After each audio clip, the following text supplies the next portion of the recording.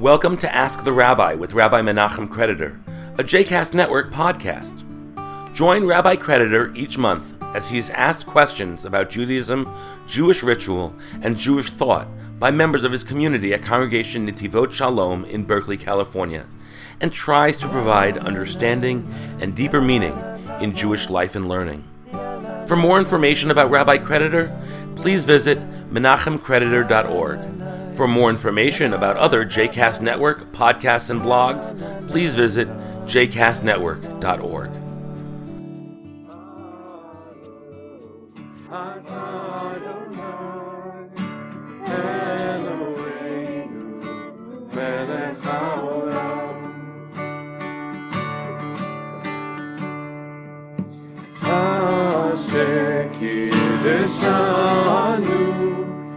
במצוותיו וציוונו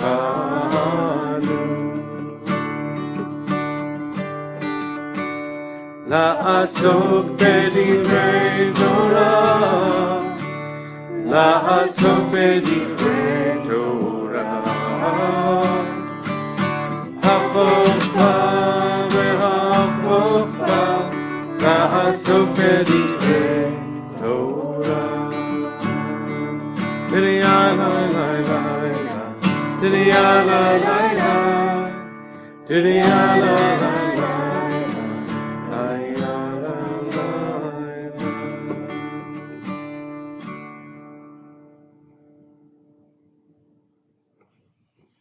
Alright, so I get to start our Ask the Rabbi session with a very beautiful story that just happened actually this past Sunday.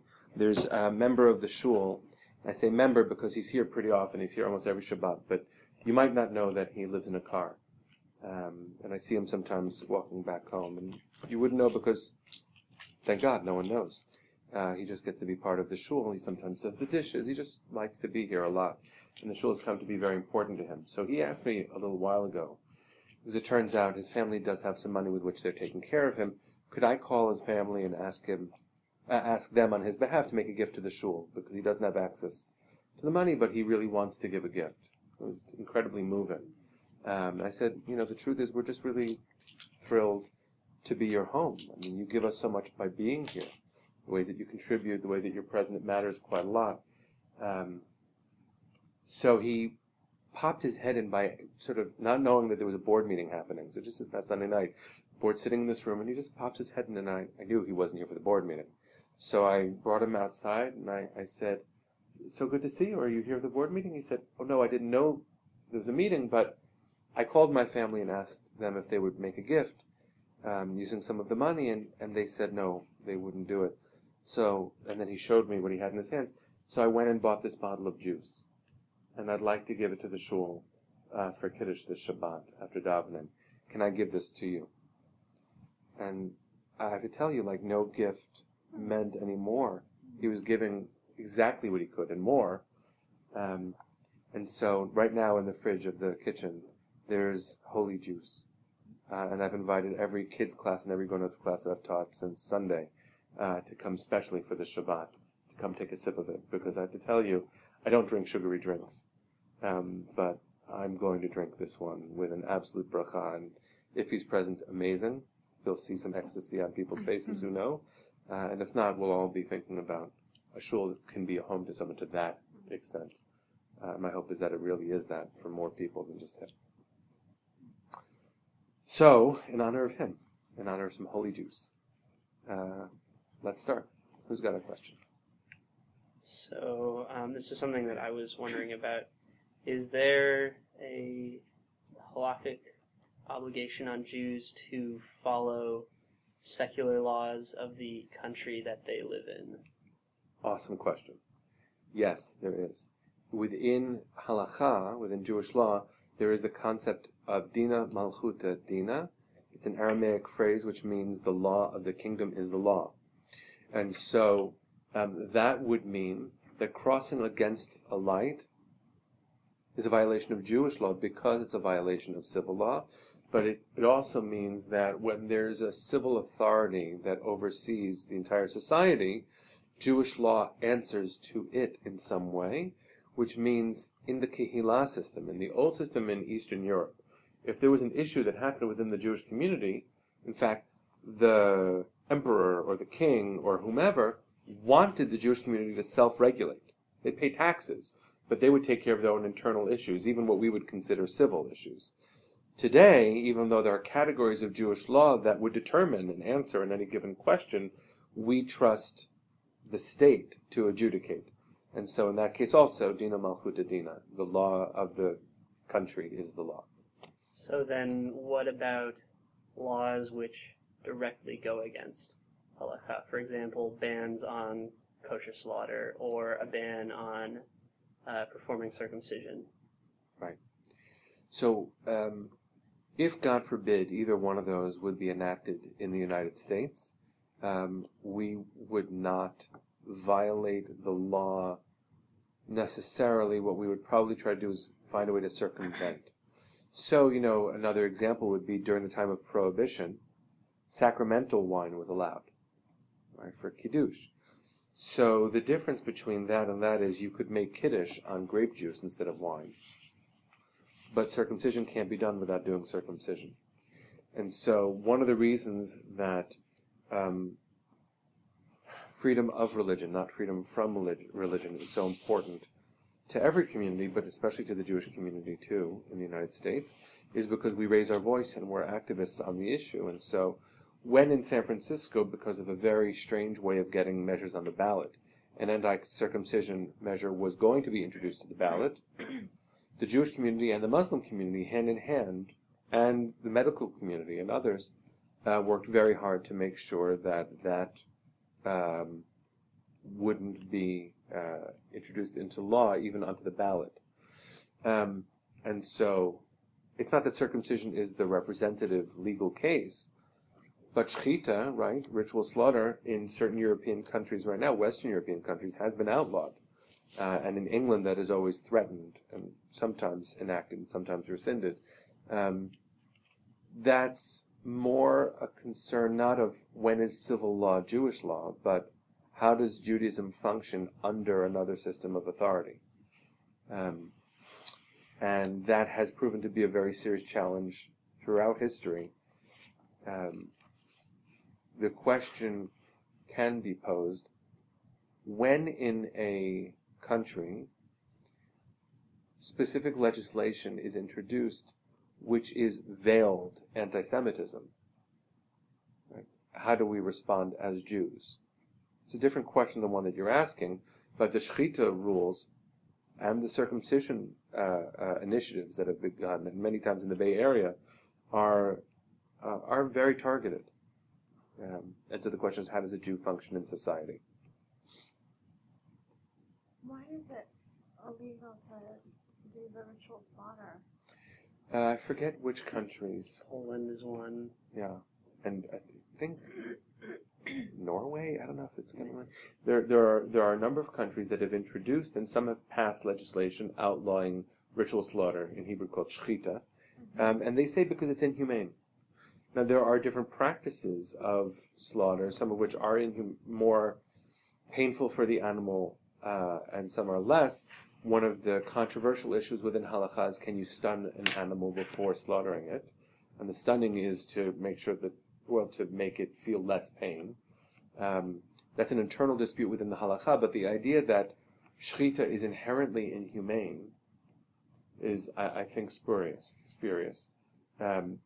The problem, however, and this is to be, I don't like whitewashing anything, that shechita, the ritual slaughter of animals that has happened under kosher auspices in the United States, has been far from a spotless record. There have been violations many times of the rules, and they happen in the name of ritual slaughter, but they are violations of the rules of ritual slaughter. So there's a big company called Rubashkin's that has been under scrutiny now for a number of years, owned by one very influential family in the Chabad world. And when it was found that there were violations, many, many violations, not only of animal cruelty, but of workers' rights, the Jewish community was aghast at what had happened. It wasn't just the secular authorities that came in and closed down the plant. But the reason that is usually presented for outlawing shechita is cruelty to animals.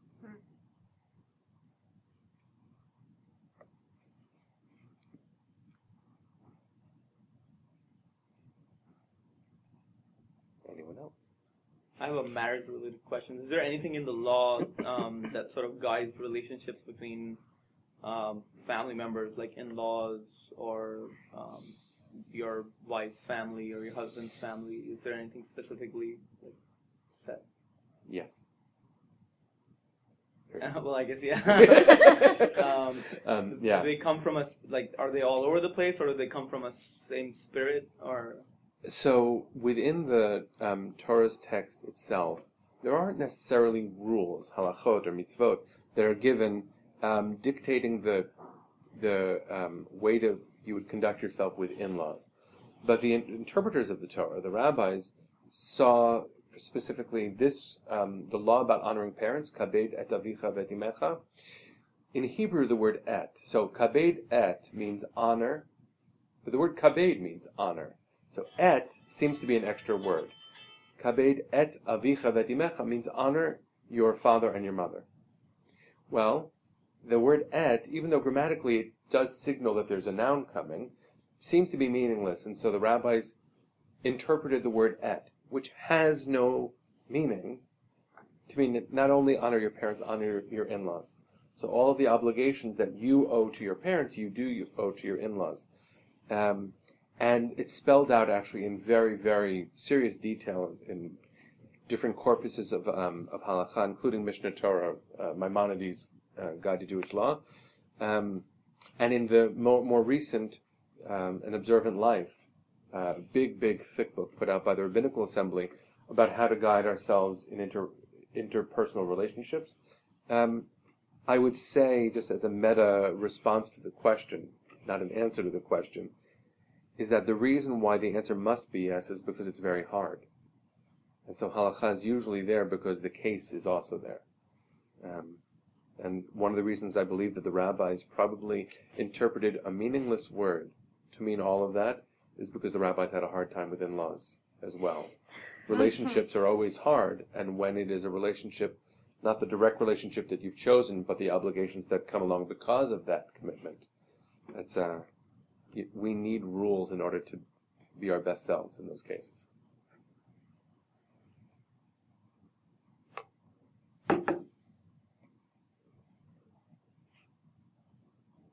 Bueller.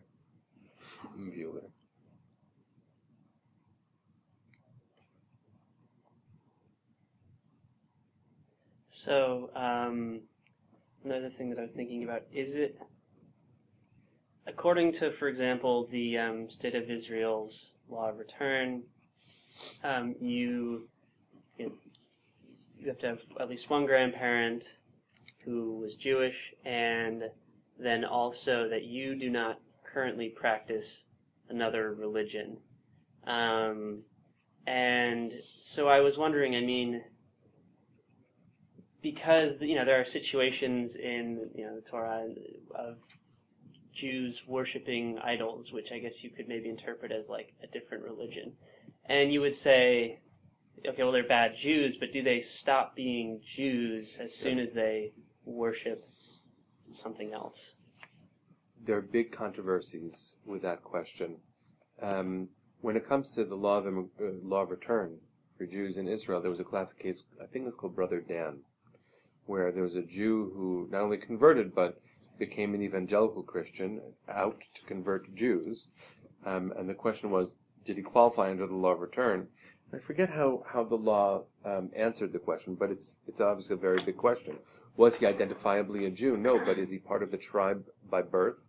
Yes, but tribe by birth doesn't define everybody, and tribe by birth doesn't define a person's commitments now. There is a phrase within the halakha that says, Yisrael afal pi shechata Yisraelhu. A Jew, even though they've sinned, is a Jew. So a Jew who worships idols is a Jew who worshipped an idol. And inasmuch as there are processes for conversion to other religions, right, as defined by those other religions, Judaism doesn't recognize them. And so, in fact, even if someone converts out of Judaism, in Jewish eyes, they're a Jew. The question is, what's the limit of that? And it's, there are a lot of questions. Usually they come up when it comes to the law of return or burial. Right, burial in a cemetery. And so, if you're asking me, as opposed to the state of Israel, I'm a Jew who worships an idol, right? What's my status in Jewish law? It's just, you're a Jew who sinned. But, hi, sister. Like, who hasn't? If the reason why you're asking, I'm looking at you even though I'm not thinking about you, if the reason that you're asking is because you worshipped an idol and feel like you did something wrong and you want to return, well then you're a Jew who did wrong who's repenting. If you're coming to me because you're a Jew who worshipped an idol and isn't interested in returning, you're basically testing whether or not I still love you. And the answer is, yeah. I don't get it, but I love you. And if the person is asking because they're like, I like idols and want one, I'll say, don't get one. And then the question is, what are they going to do? I suppose it was because I know people that have grown up in interfaith households who say, like they have a Christian parent and a Jewish parent, they say, I'm both.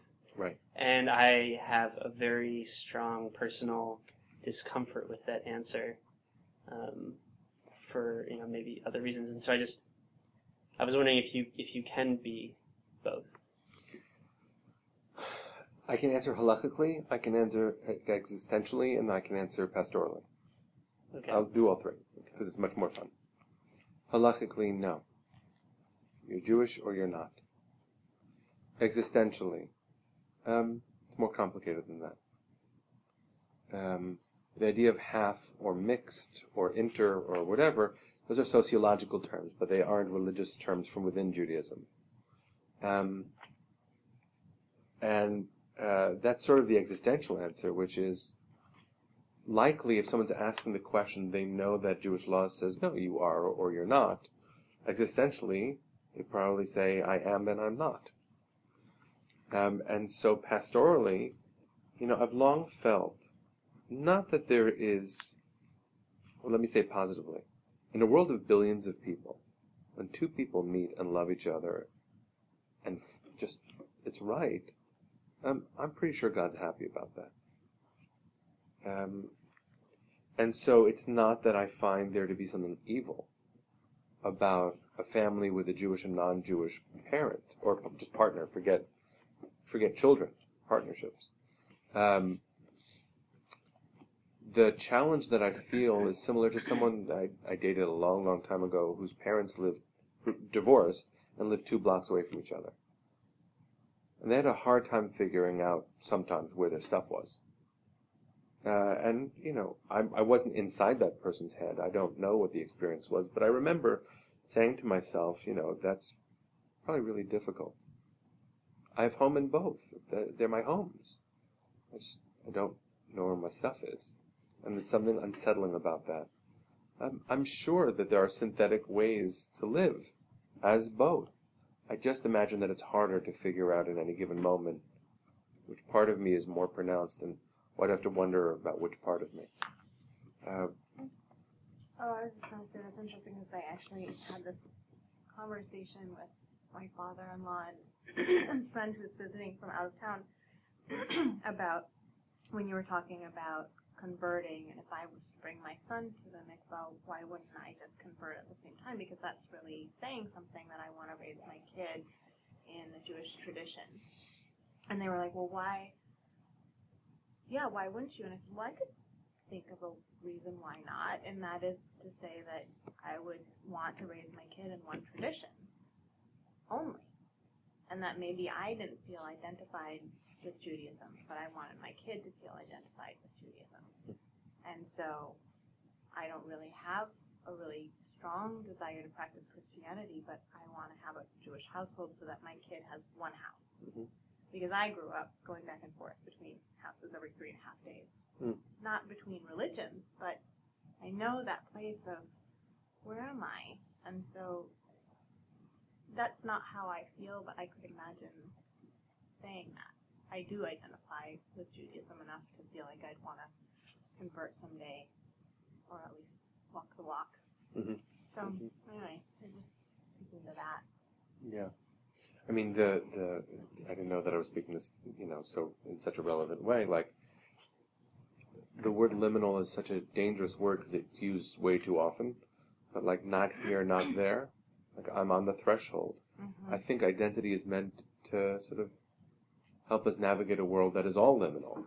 And so, your personal decision aside, right? So for the children in the conversation, the security of knowing who you are in a much more clear way than the world actually offers is, I think, an important value. It's one that I think about all the time, because in a community where there are many people who are intermarried and many people who fall into whatever in-between category, in terms of religion, in terms of gender, in terms of anything, like, it's really, I think the security of knowing who we are affirmed as that whole person.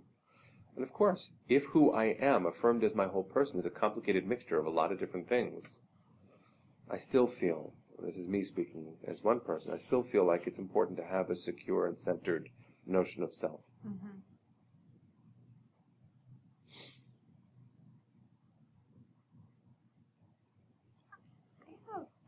I would want to make room for other, maybe more philosophical questions, but I would actually like to hear the story about Tu B'Shvat and Purim.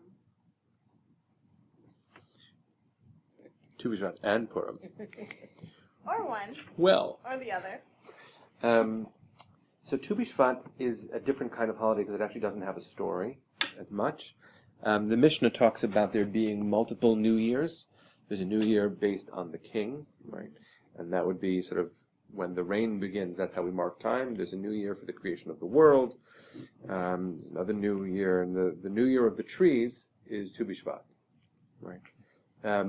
So that's pretty much it. Tu B'Shvat. Tu is in Hebrew Tet and Vav, 9 plus 6, so it's the 15th day of the month of Shvat, Tu B'Shvat.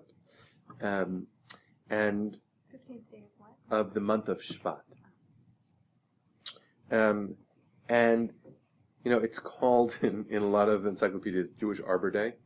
Right. But if you're I actually... got the P.J. Harvey book exactly, the other day. Yeah. If you're an attuned Jew... Or P.J. Harvey, P.J.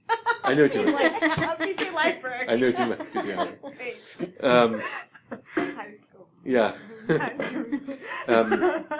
If you're an attuned Jew, every day is Tu B'Shvat. Right? Like, so on Tu B'Shvat, a lot of people have the 7 species that are special in Israel. So it's almonds and dates and figs and other ones. Wheat. But there's no story, which actually sets Tu B'Shvat very different from other holidays. So for Purim, there's certainly a story. The story of the book of Esther, the scroll of Esther. It's in the 3rd section of the Tanakh, the Hebrew Bible. And there are things that typify the story before I tell it. One of them is that God doesn't appear. It's a really, really interesting kind of story in that way. Even though it's in the Hebrew Bible, God is not an apparent character. It might be that God is somewhere hidden behind the scenes, but there's not even a hint.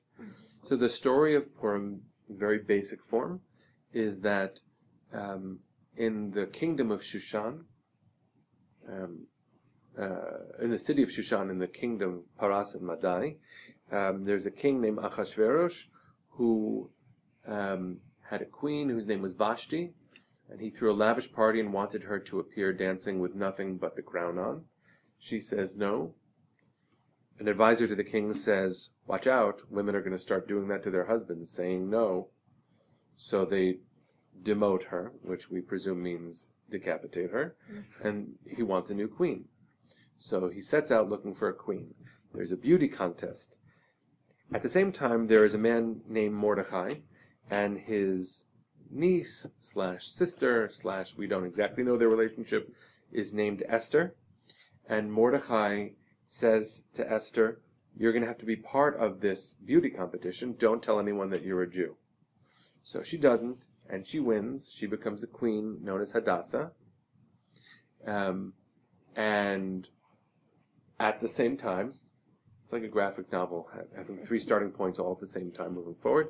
There is a man, and when I say his name, you're supposed to say boo. There's a man named Haman. That was very convincing. Who's an advisor to the king, the vizier, really, of the kingdom. And he wants everyone to bow down to him. The Midrash rabbis say that he was wearing an idol, so when people would bow down to him, they were bowing to an idol. Mordechai, our hero, one of our heroes, refuses to bow down, and Haman doesn't like that. So he asks the king for permission to kill Mordechai and everybody else. And the king grants it because Haman says, I will give you lots of money. So the king says, okay. So Esther wins the contest. She becomes the queen. Mordechai knows all of the stuff that's going on. Parenthetically, small part of the story, there are two people plotting to assassinate the king. Mordechai hears it, tells Esther. Esther tells the king. The two bad guys, two assassins, are hung. It's recorded in a book. And one night, it's meant to feel like a comic book. It's meant to feel like one of those stories. And one night the king can't sleep and asks someone to read him a story. What story is going to put him to sleep? The annals of what happens in the king's court. They recount the story of Mordechai saving his life, and the king can't figure out what should be done to honor this man. So who happens to be walking by on his way to hatch a plot to kill all the Jews? Haman. Much better. Now, the king calls Haman in, you missed one, and says, what should be done to someone who the king wishes to honor? Haman thinks it's him. Boo. Says, dress this person in all of the king's finery, put him on the king's horse, and bring him through the city streets, praising his name, thinking it's going to be him. And the king says to Haman, great, do that for Mordechai the Jew. So that's when Haman goes, argh, and you imagine like the comic book really like arg or something, right? Brings Mordechai through the streets, goes back and complains to his wife, and she gets her own. She gets instead of arg. So he gets Zeresh, his wife. This is great. I feel like it's Perv already. And says, this Mordechai, I can't stand him. She says, well, go make on a tree, hang him. Noose. There's a word for what I'm trying to say. Gallows. Gallows. Make a gallows to hang Mordechai. He does. And at the same time, Esther is begged by Mordechai, go get audience with the king. And she says, I can't. Unless I'm invited, I can't. No one can. So Mordechai says, you must. Maybe you were in this position just for this reason. Hint, hint, parentheses, no one hears it, but God put you here. And Mordechai says, if you don't save us, somebody else is going to. So do it. Very interesting statement made there. But we're not talking about that now. Esther says, fine, fast for 3 days. Help me prepare and I will go. Everyone fasts. She goes and goes in unannounced to the king, which is usually punished by death. And phallic device after phallic device being mentioned in the text touches the tip of his scepter, which you're supposed to hear like that. He says, come on in. He says, what do you want? Anything you want. And she says, I want you and Haman to come to a party at my house. Okay. They show up at the house for the party, and this is supposed to be just a ludicrous story. She is ready to say to King Ahasuerus he's the bad guy, but instead says, come back again to a party. And they say, okay, come to the party. Some other things unfold. At the second party, she says to Ahasuerus, someone is out to kill my family. And the king says, who would ever do that? And she says, Haman. Boo. The king stomps out of the room furious. Haman throws himself, begging for his life. But where does he throw himself? Onto the queen's bed, couch, recliner, whatever. It's a compromising position. The king comes back in and says it wasn't bad enough to destroy this, but also the queen, off with his head. And so Haman and his sons and his wife are all killed. You missed the boo. But that's supposed to be a yay somehow, because violence against violence seems to be, I don't know, the Scroll of Esther likes it, even if I don't. And Mordechai is placed in the high station that was Haman's, Boo. Boo. Esther and Mordechai and Achashverosh live happily ever after. And the other part that I didn't put in is that the name Purim means lots, like a lottery, like gambling, because that's how Haman, boo, decided the day that the Jews were going to be slaughtered. The king couldn't rescind the decree, but Esther begs him to make another decree, which is that the Jews may defend themselves. And so the highlight of the story is that a day that would have been the destruction of the Jews, they slaughtered everybody else instead. Right. Yay team. And on that day, they brought each other gifts and gave money to the poor and read this story, the book of Esther, the end.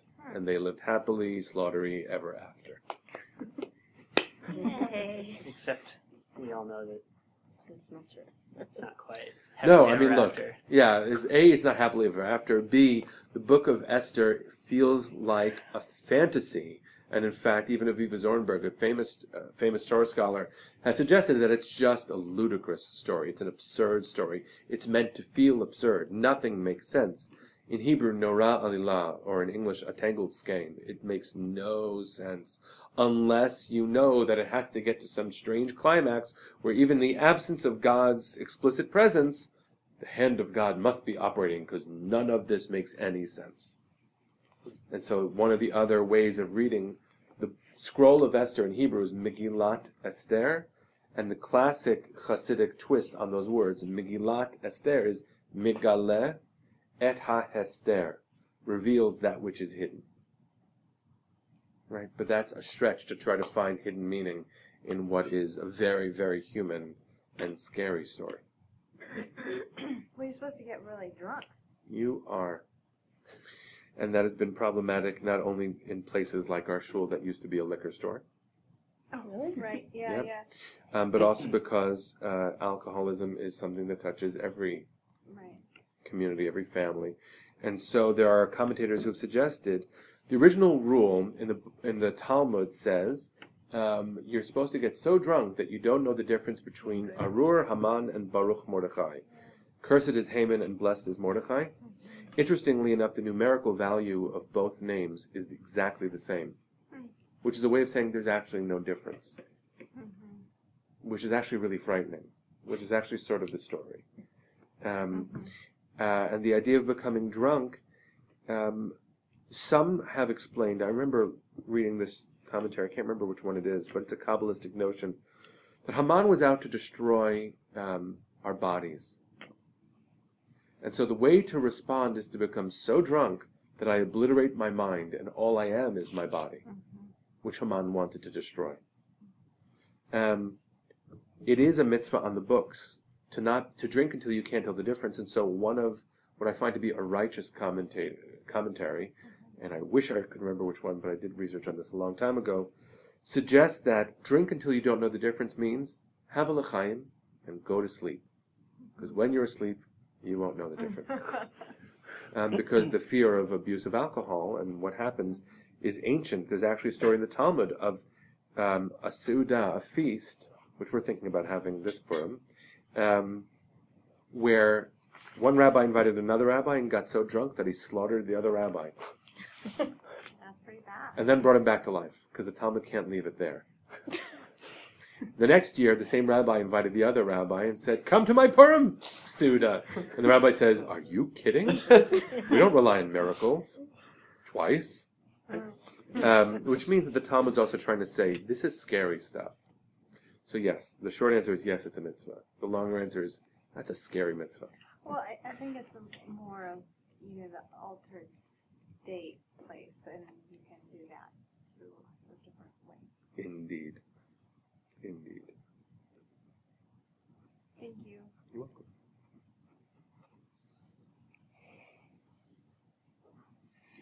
Why is something considered not kosher?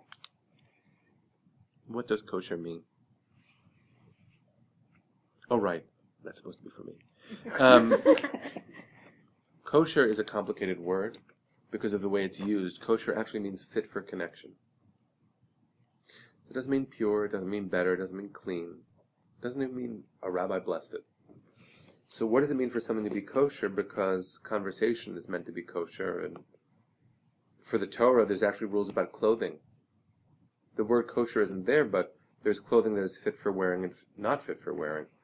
When someone goes to mikveh, either to convert to Judaism or because they're going for a life cycle or something, their immersion is actually considered kosher because it affects a new connectability, a new dimension of connectability.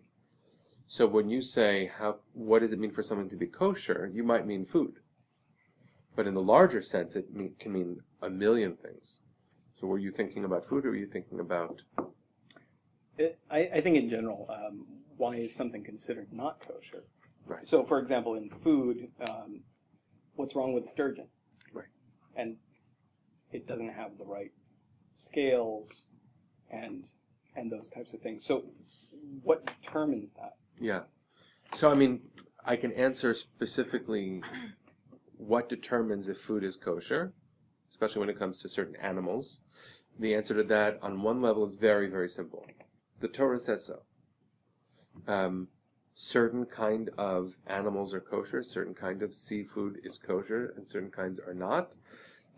Usually the way of seeing the, say, the birds, animals that are predator animals are not kosher, even though it's much more narrow than that. That's usually the way of seeing the categories.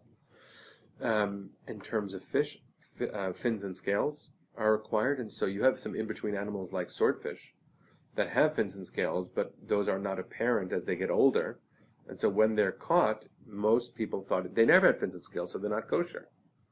When it was discovered that they have fins and scales, the question is, well, now what? We've been saying it's not kosher. And so there are some who will eat swordfish and some who will not. In terms of, cattle and stuff like that, split hooves, choose its cut. So on that one level, the Torah says so. But on the deeper level, the question is also, is the Torah the ultimate authority when it comes to Jewish law? The answer theoretically is yes, but the application of Torah is dependent upon its interpretation. And so, why is chicken meat? It's different than your question, but we don't know. You can't cook a chicken in its mother's milk because chickens don't have milk. So why would I not then have chicken parm, which I've lusted after my entire life? That's now going to be broadcast somewhere. So what makes something not kosher? When it comes to those very basic rules, I would say the Torah, as its laws have been accepted for millennia, is the basic place. So what's wrong with sturgeon? Nothing. What's kosher about sturgeon? Nothing. What makes something not kosher today when it comes to processed food, when it comes to restaurants, when it comes to other ways that food can be consumed, bought, whatever, it's much more complicated. The idea that food needs to be certified, meaning attested to with a stamp of approval by a rabbi or a group, is a very, very modern idea. I would refer everyone to a book that was written by a member of Netivot Shalom. The book is called Kosher Nation, written by Sue Fishkoff, who's actually the editor of J Weekly, our local Jewish paper. So it's not that I witness it that makes it kosher, but let's say I'm a kashrut authority and I've got a stamp. This stamp says, Rabbi Menachem Creditor supervises it's kosher. Well, not everyone's going to accept that stamp as attesting to the kashrut of the food, which means suddenly it's actually very, very important to have that stamp. Once you have stamps, who do you trust? What authority do you trust? So you might have seen there's a page that you can get on the Netivot Shalom website or other ones that have all the different symbols that we accept. But there are always new symbols. And there are very few symbols we don't accept, so why wouldn't we accept it? Because your question was, how is something not kosher? Well, there's one kashrut symbol that many kosher-keeping people won't accept. Even this shul that doesn't require a kosher symbol for hard cheese has as our policy not to accept this one symbol, which means I would rather, as rabbi of the shul, have non-certified cheese than have this symbol on it, because this kashrut symbol is conferred for a commercial transaction.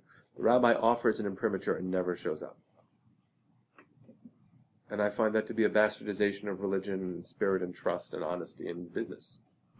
And so, What does it look like? because of legal implications, I'm not going to say it here, Oh, right. but I'll be glad to show you afterwards. So one of the things that makes something not kosher is not having trust. Now, there are ramifications for that are also distasteful for me. The application of mistrust is why there is such a thing as a mashgiach, a kosher supervisor in many settings. You have a mashgiach, a kosher supervisor, because we don't trust that kashrut will be observed without them. That's kind of yucky. So it's been a commitment of our shul and many communities to not have one. We're not going to have a mashgiach. On rules of kashrut, I'm the authority, but I don't want to be looking over someone's shoulder, implying or even explicitly saying, I have to be here for your food to be deemed kosher. So in some communities, supervision is required, but supervision represents trust. So what makes food not kosher is untrustworthiness, but that's not actually ingredients. There are some who say that the introduction of gelatin into food, gelatin usually made from processed bones, if it's not vegetarian, it's usually bones. Well, what if the bones were of a non-kosher animal? So the conservative movement came out with a ruling years ago. Isaac Klein, alav shalom, was the rabbi who wrote that response, saying that the chemical process by which gelatin is treated renders it not food. So now it's kosher, because it's not food. So the very basic answer to the question is the Torah says combining milk and meat is a big no-no. But the why behind it, what makes it not kosher, is because we say so. Because why is chicken in that? And why isn't fish meat? But it's not. Why are eggs from a chicken parv, meaning not meat, not milk? Why is milk dairy? And meat, from whence the milk came, meat? The answer is because we say so. And so that's one of the problems with religion, is that it bases its authority on its own authority. What's called in legal theory, in German, the Grundnorm, the basic authority. There are some who try to say that the rules of kashrut are based on some cosmic order principle. That's not what the Torah says. The Torah says do it. It's a chok. It's a mysterious law. And so the real reason that Jews have been doing it is because Jews do it. One interesting piece of trivia: the vast majority of the people who buy kosher certified food in the United States, the vast majority is not Jewish. Because many people believe that buying kosher food is healthier. It's more sanitary. It's, as the Hebrew National old ad used to go, we answer to a higher authority. And that has appeal for a lot of people. So the vast majority of the kosher market in the United States is not Jewish, which I find to be very, very funny. Is that really because people are thinking that it's better, or that there's just more Higher people quality. that aren't Jewish in the United States, so they're buying?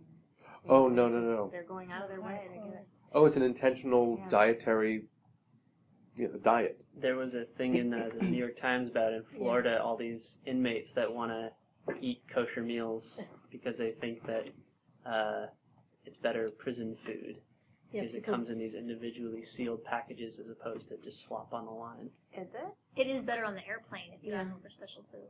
I've asked for kosher food on the airplane, kosher vegetarian, because they'll make it separate for you and bring it to you. Yeah.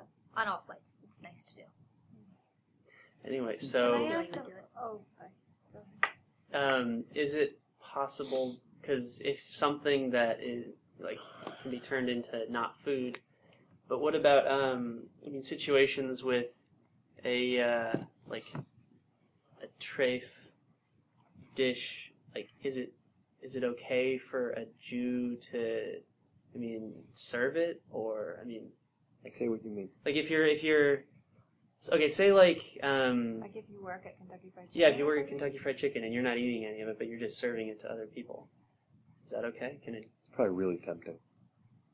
I don't know. And there's a rule that if you don't place a stumbling block before the blind, is sort of the verse, that when something is tempting and you shouldn't be doing it, don't put yourself near it. So, that's one of the reasons that I'm very wary of having alcohol out, especially encouraging its use unmoderated, when there are people who are recovering alcoholics in our shul and everywhere. So in this case, even though I don't want to compare the destructive property of alcohol, especially for someone who's so vulnerable to it, to, greasy chicken, which is unhealthy for everybody equally, and not kosher, and therefore for a Jew not to do. I don't want to make the comparison, except that for a Jew, keeping kosher is a mitzvah, not keeping kosher is a sin. Right? We don't like using the word, but it's a violation of the rule. Sin just sounds yuckier.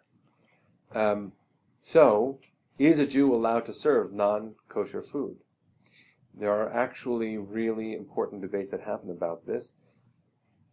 I think the answer is yes, because making a living is actually a responsibility, and if this is the job that a person needs, take the job, serve the food, don't eat it.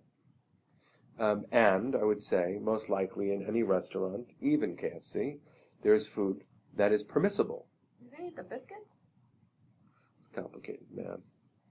You really want to get into it, we can get into it. But the process by which biscuits are made includes baking. Baking includes an oven. Oven is probably used for the meat, too. If you could say that the ingredients going into the biscuit are all fine, and the biscuit maker is only biscuit, is only grain and egg and whatever, there are those who would say fine. But the biggest thing that I miss is pizza. And pizza ovens are just, huge ovens where the pepperoni and everything goes in. So the property of the non-kosher meat that's on the pizza, or whatever, travels. In fact, it's not just a halakhic principle, although it is. It's just a law of physics that the food is all over the place. And so the property of something that's made in an oven transfers to something else that's made into the oven. Really? The meat wouldn't touch the vegetarian pizza. Ze'ah is the Hebrew word for sweat. And if you've ever done a terrarium, The right? aroma of the meat? No. Not Just the aroma, but smell is small particles. Tony Kushner has a great piece on that in Angels in America. But, property of the food travels. Like any of the cheese, any of the meat has any moisture. The moisture, because of the heat, is on the walls of the oven. What do you mean you miss it? Were you not kosher at some point? I was always kosher. Me, myself, and me. I would eat out in restaurant. I would eat out in pizza joints, and I would have pizza that was made in the same oven. Yeah. And so I made the decision to stop doing that because I just felt it wasn't. I didn't have integrity as someone saying they were keeping kosher when I was watching them put the pepperoni pizza in right next to the pizza that I want. Well, it's good that you moved here because we don't really have good pizza. I guess it is. Yeah. I also No, try not to there's eat cheese cheese, board. to be honest. Yeah. That's just my gallbladder speaking. Yeah, I hear you. Yeah. You can eat a cheese board. I think it's all vegetarian. It's all I vegetarian. know it's very dangerous. We have to be careful here. But what I would also say is, you probably know the joke. It's a really, really good joke because you were asking about serving a dish. But at first I thought you were talking about literally the physical dish, the plate, because there are actually rules about that too. So this is the classic joke. If you haven't heard it, it's worth hearing. God says to Moses, "Do not cook a kid in its mother's milk."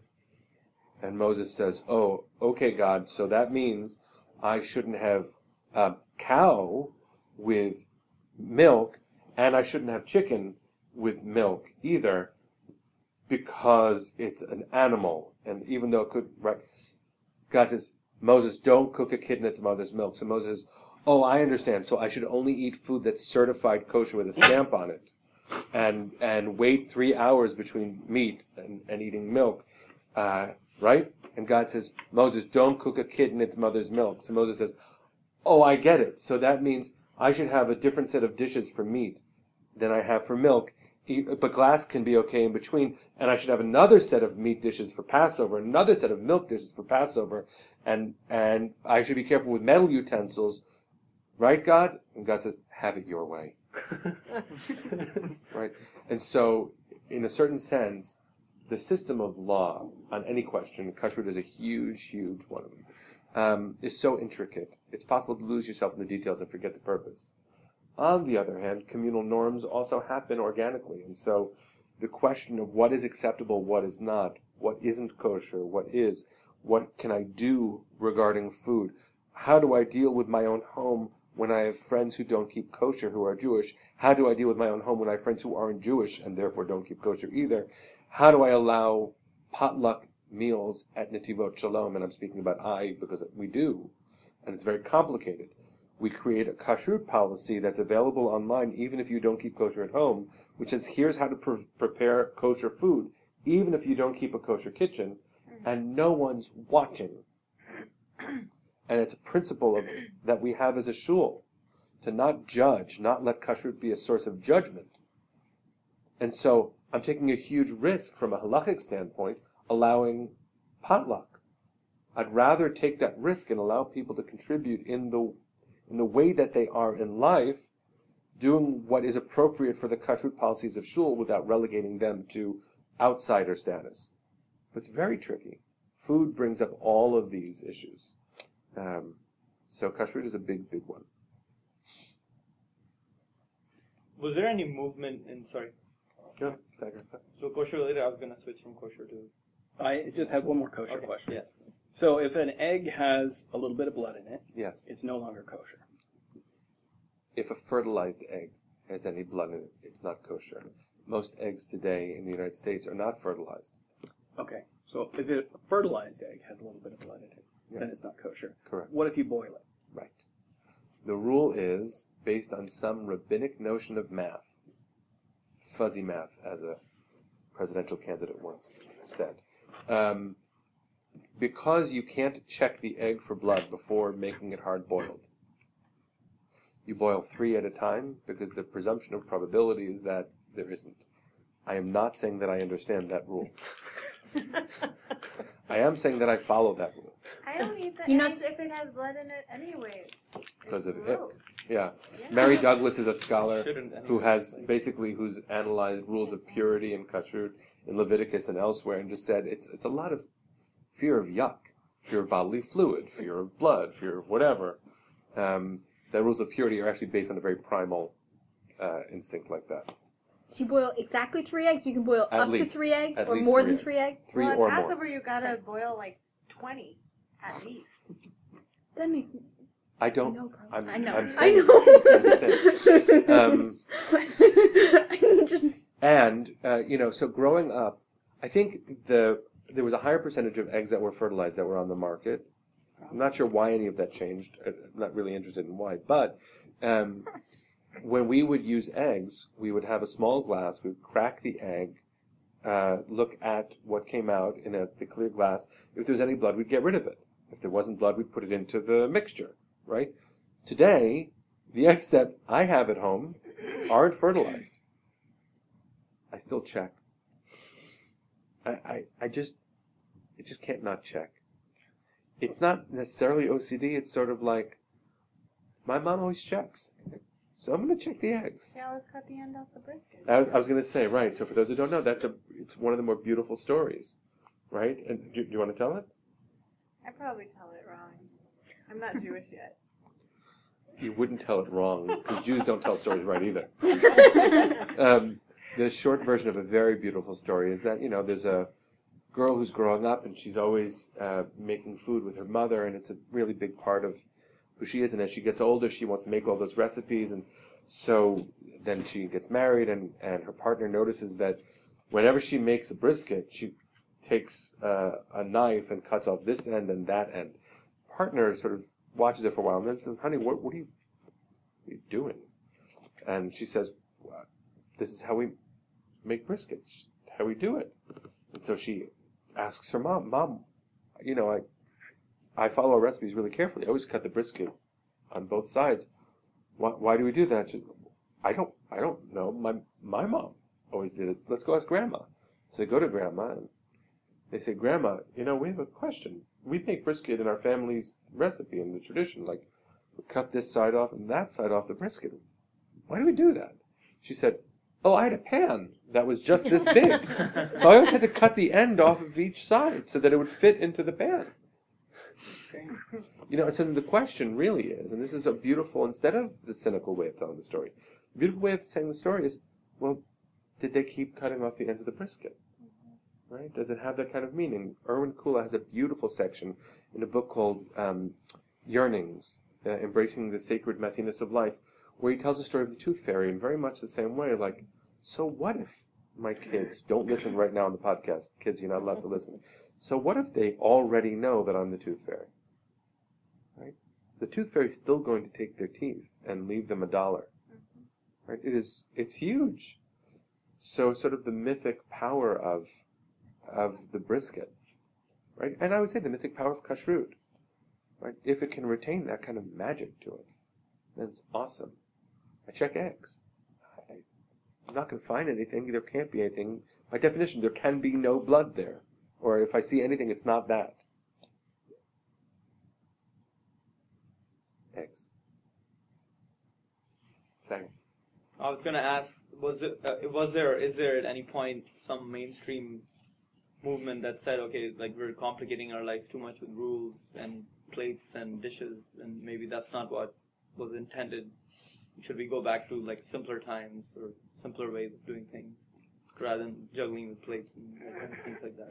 So there are two movements that come to mind, not precisely what you're asking, but really close to it. The Reform movement in Europe and the Reform movement in the United States, there were two birth moments, rejected the Mosaic rules of kashrut because they didn't amplify ethical monotheism, which was the prophetic impulse, which was embraced by Reform very early, and because it didn't sort of sharpen our character, at least in their views, they rejected it outright. It got in the way of what was more important. It wasn't a return to a simpler version of kashrut. It was a rejection of the laws, and of law in general. The other group would be the Karaites. The Karaites were an ancient sect that rejected the Pharisaic and therefore rabbinic interpretations. They believed in the Torah, the 5 books, and the rest of the Tanakh, although not the exact same canon, but not the interpretive layers on top of it. And so those were two big movements. The Reform movement was much stronger in the end than the Karaites. There are some Karaites still here in Davis and elsewhere in the world. And they have their own interpretive process. They just reject rabbis. And the Reform movement itself has sort of turned around and begun to re-embrace some ritual because ethical monotheism doesn't necessarily lend itself towards perpetuation of the particulars of Judaism. And it's not a movement, but one of my favorite quotes by Martin Buber is that he saw as one of his life's goals to extricate Judaism from the rubble of rabbinism. So the rubble of rabbinism is the unnecessary intricacies. On the other hand, if God is in the details, you need the details. But he saw part of what he was trying to achieve as a return to the basic principles, the big goals. And when did that movement start? The Reform movement? In the 1800s, sort of post-Enlightenment, Mendelssohn. So almost from like early, like 100 AD or 100 CE until the 1800s, there wasn't really any other large movement. I mean, the notion of like movement actually started with the Reform movement. Before that, Judaism was much more organic. I could point to Sephardic tradition or Yemenite tradition, or Egyptian, or Italian, each one of them very distinct. And Ashkenazi became an amalgam, but you had German, French, traditions. I would say that there were always groups doing it differently, but our idea of movements based on an idea, as opposed to based on an ethnic connectivity, no, that's very recent. And fading, to be honest. Fading into what? Well, that depends on who you're asking. If you ask the establishment's Jewish sociologists who do a lot of surveys and studies like Jack Wertheimer and Steve Cohen, Jack Euclid and others, they'll say it's fading into nothingness. It's fading into some postmodern mish that loses the particular, and Judaism's fading and rituals dying and blah, blah, blah, blah, blah. We're all descending into the death of the Jewish people. Demographics bear that out somewhat, depending on how you ask questions, how many Jews are there, how many Jewish children are there. But if you ask me, it's not working because it's artificial to say that we actually believe in this idea first and foremost. More Jews, I find, are interested in being just Jews. Not knowing what it is, but also not saying, I will only believe in Judaism this way, and brand loyalty is my first Jewish loyalty. And it's happening all over the world, but it's certainly happening in the United States that conservative Judaism and Reform Judaism are just shrinking. But that doesn't mean Judaism is shrinking. It means that the identifiable movements, and by identifiable movement you might mean institutional dues-paying synagogues. But for instance, just this last month, Netivot Shalom, which is and always has been and will always be more closely identified with conservative Masorti Judaism, we were disaffiliated by the organized conservative movement, meaning United Synagogue, the umbrella agency for conservative synagogues, because we couldn't afford their dues. And that was yucky. You know, if people who are members of Netivot Shalom can't afford the dues, they're still members of Netivot Shalom, we're family. But the problem with movements and how are they fading, it's sometimes just based on money. Money, of course, is reflective of priorities. But the priority of any Jew or any Jewish group or any community, I think, is first and foremost Jewish passion, Jewish content. For some it's Jewish culture, for some it's, political engagement, learning engagement, stuff. So when you say fading into, I would say actually fading into something better, which is the rebirth of an organic Judaism. It's hard to identify it with a movement, but that matters less and less even to me. And I'm a child of this one. Someone said this to me in Montreal, that they feel that never in history before has Judaism been as strong as it is today. Yeah. You know why they were saying it? I think it's just based on the things that you just said. It's based on the amount of thought, amount of interest, amount of things that people are doing, amount of connections people are making. It hasn't been like that in, I don't know, a long time. Right. I mean, many people, in no way can I make I don't have any response to this observation, but many people feel that the destruction of Eastern European Jewry during the Shoah, was the loss of the grandeur of Torah. And it's true that many, many great teachers were slaughtered. So I can't compare it to anything, except to say that there are more people learning Torah today than there have ever been in all of history. That's also because Judaism is in the wider world, but it's also because there's more Jewish learning happening, more Jewish teachers doing it. And so, dissent and loss, I mean, as every generation that becomes the establishment dies, it feels like what it cares about most is dying too. But I have to say, I think Judaism is stronger than it ever has been before. I'm worried because that fear narrative, the scarcity narrative, really does drive a lot of Jewish leadership decisions, which sometimes try to lower the threshold, reduce the content of the experience such that more people will have access to it, will come in the door. That's why some shuls begin to include women in minyan, counting women in a prayer quorum, not because they believe in principled egalitarianism, but because they can't make a minyan. They don't get enough people. That's just a degradation, right, of the whole thing, not just women, but of everybody. So, too, some communities begin to include musical instruments on Shabbat and holidays because they think it will get more people, not because they think it's what they're supposed to do. If musical instruments are being included because we say, this is what we're going to do, we believe in this, that's great. But some rabbis and other people are scared that they're not getting enough people, so they try mixing it up. And that's when Judaism gets weaker. But it's based on a scarcity narrative, not based on the strength that we actually embody, I think. My husband won't go to those congregations. Oh. That's why he likes words. That's so nice. Guitars. I like guitars, just not then. Yeah, just not that, right. I have a couple questions. Yes. One is just an observation. A long, long time ago, I went to shul with a friend in high school, and I have this memory of her. We had the meal, and then she and her sister went into the kitchen and drank their glass of milk. is that a way of keeping kashrut? No. Because they were conservative, and it was really interesting because I thought, what? They had a I meat, was you mean like, they had a why meat are they meal, drinking? Yeah, I think we had a and then they meat- went to I a different room to have a glass of milk. Yeah. I'm pretty sure that I don't know them, I'm pretty sure that there's some hiding happening here. And perhaps like, From the dad? yeah, snarky and shame and like, I'm just going to do it over there. Interesting. Because there's no way to defend that in Jewish law. Because, I'm from Minnesota, so this was in Minnesota, so it was really Well, important Minnesota to everybody to kashrut drink is. milk.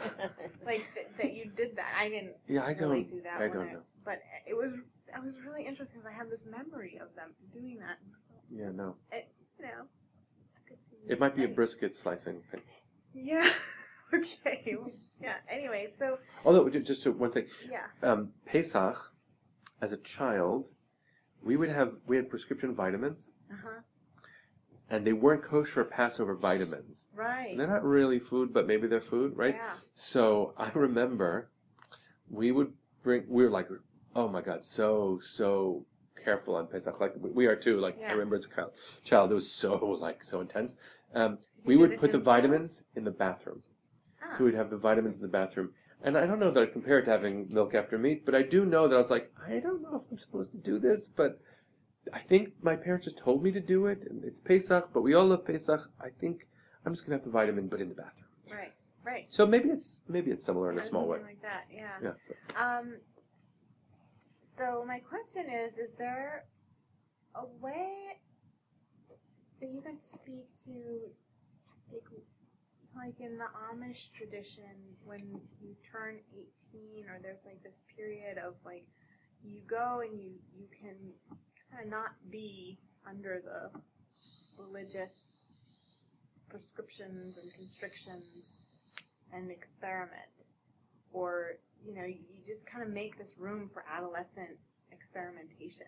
I'm wondering, as a father and as a rabbi of a congregation, what do people do when their kids are like, I don't want to do this thing, I don't want all these rules, get away from me. Adolescents are hard.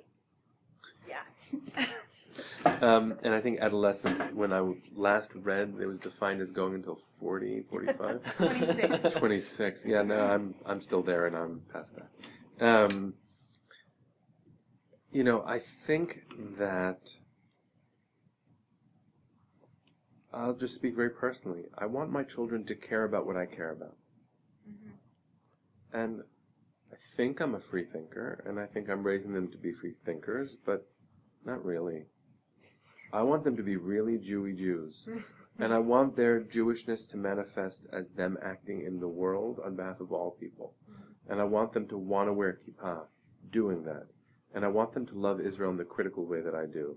And I want them to marry a Jew, and I don't really care because I just want them to find love, but I really do care because I want to have Shabbos with them, and I want them to make Jewish babies, and I want them to have their own life and make their own choices, and I really do want what I want.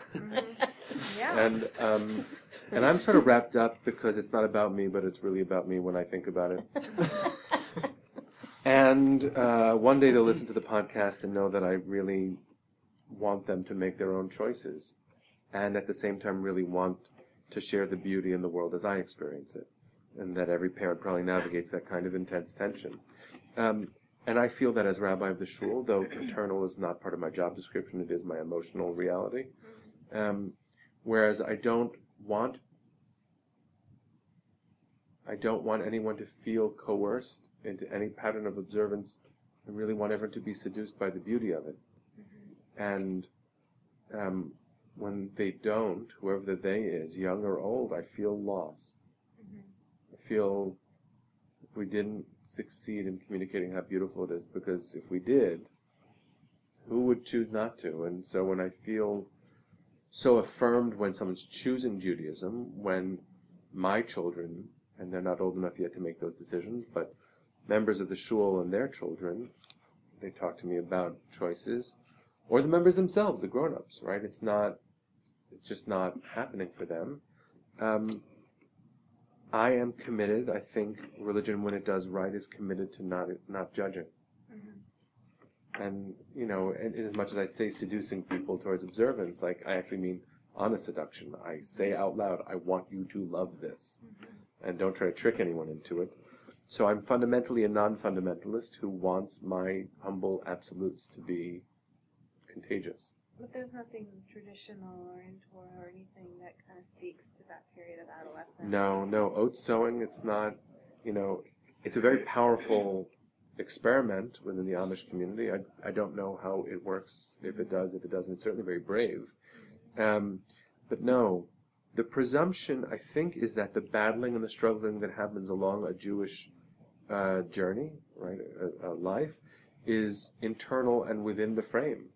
Like, I am happiest, and you hear more and more B'nai Mitzvah talking about this, with them saying, I don't get it. I don't like this thing in the Torah. I'm not sure I believe in God. They're saying it in shul, at the Torah. They're saying it at shul, in a sacred space, because that kind of struggle, that kind of adolescence typifies a Jewish religious identity. Like, at no point is there ever meant, at least my sense, for there to be acquiescence and conformity. Even when our observance is so similar one person to the next, the debate is where it's really Jewish. Well, my nephew, one of my nephews at Bar Mitzvah, he questioned the belief in God. That was his whole. Yeah. And non-Jews who come to shul, especially my friends who are pastors in the community, are freaked out by that. They're freaked out. They're like, what did you just say? And when we learn scripture together, I have this dream, Pastor McBride and I have this dream to set up a table right in between the church and the shul. So like on the island in the street, like just taking out our Bibles and sitting and learning. But when I attack the text, there are moments where he goes like, what are you doing? Isn't that God's word? And I say, oh, do you really want to have that conversation? But the contesting of truth is itself a Jewish act. And so I don't know that Judaism has ever nurtured rebellion from, but it's nurtured rebellion within.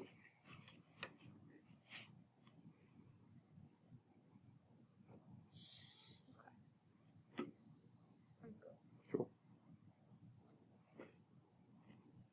No?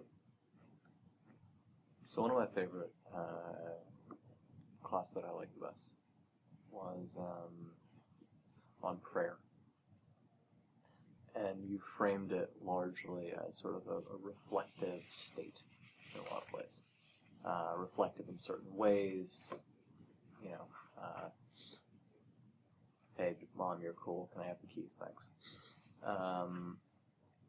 But I want to know if maybe you could talk about that in the context of activism, or sort of the political realm.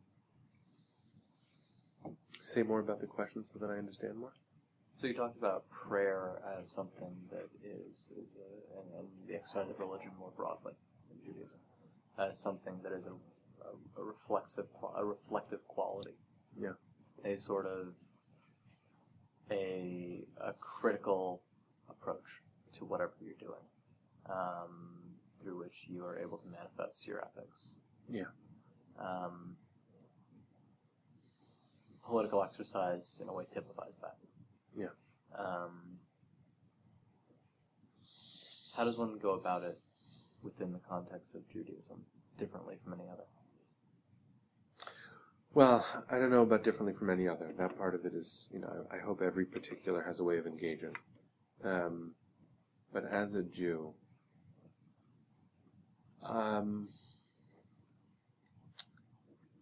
this world is on fire. Everywhere. With every needless death, callous treatment, an image of God is erased. And a Jew shouldn't countenance that. So, might be my own personal righteous rage speaking, but I believe that it's larger than that.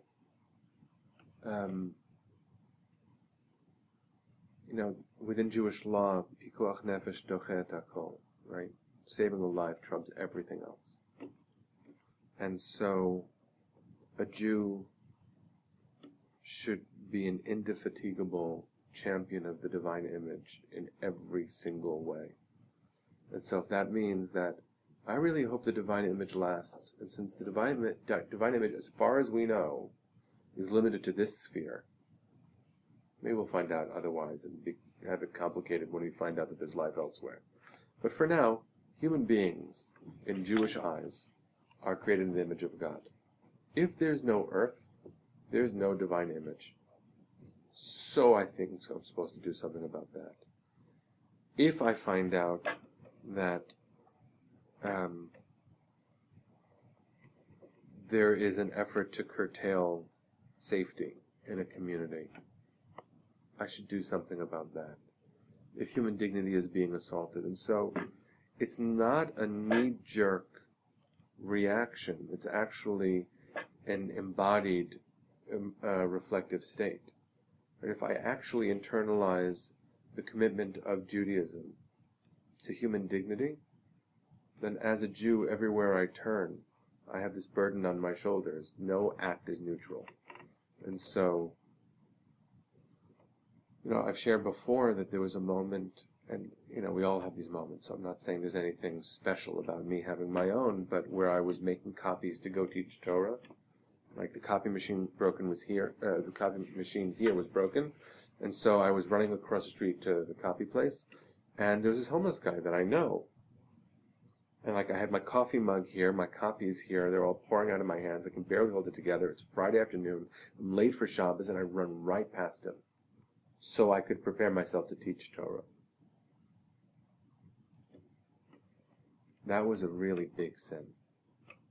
And sin in Jewish terms means missing the mark. I absolutely missed it. So I don't know if I can say more about sort of the reflective state. There's a way of phrasing it that's always worked for me.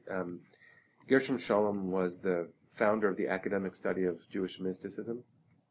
He's a professor at the Hebrew University in Jerusalem. He's a really, really powerful teacher. And he's quoted by a modern Orthodox rabbi, Rabbi Mark Angel, in his own sort of autobiographical rabbinic memoir. And so Angel says, Mark says, I'm a mystic, but what does a mystic mean?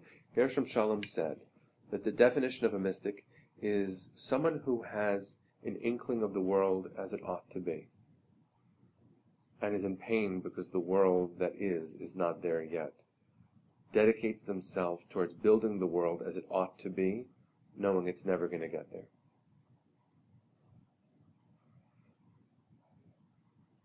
So I think that pretty much says it. At least for me.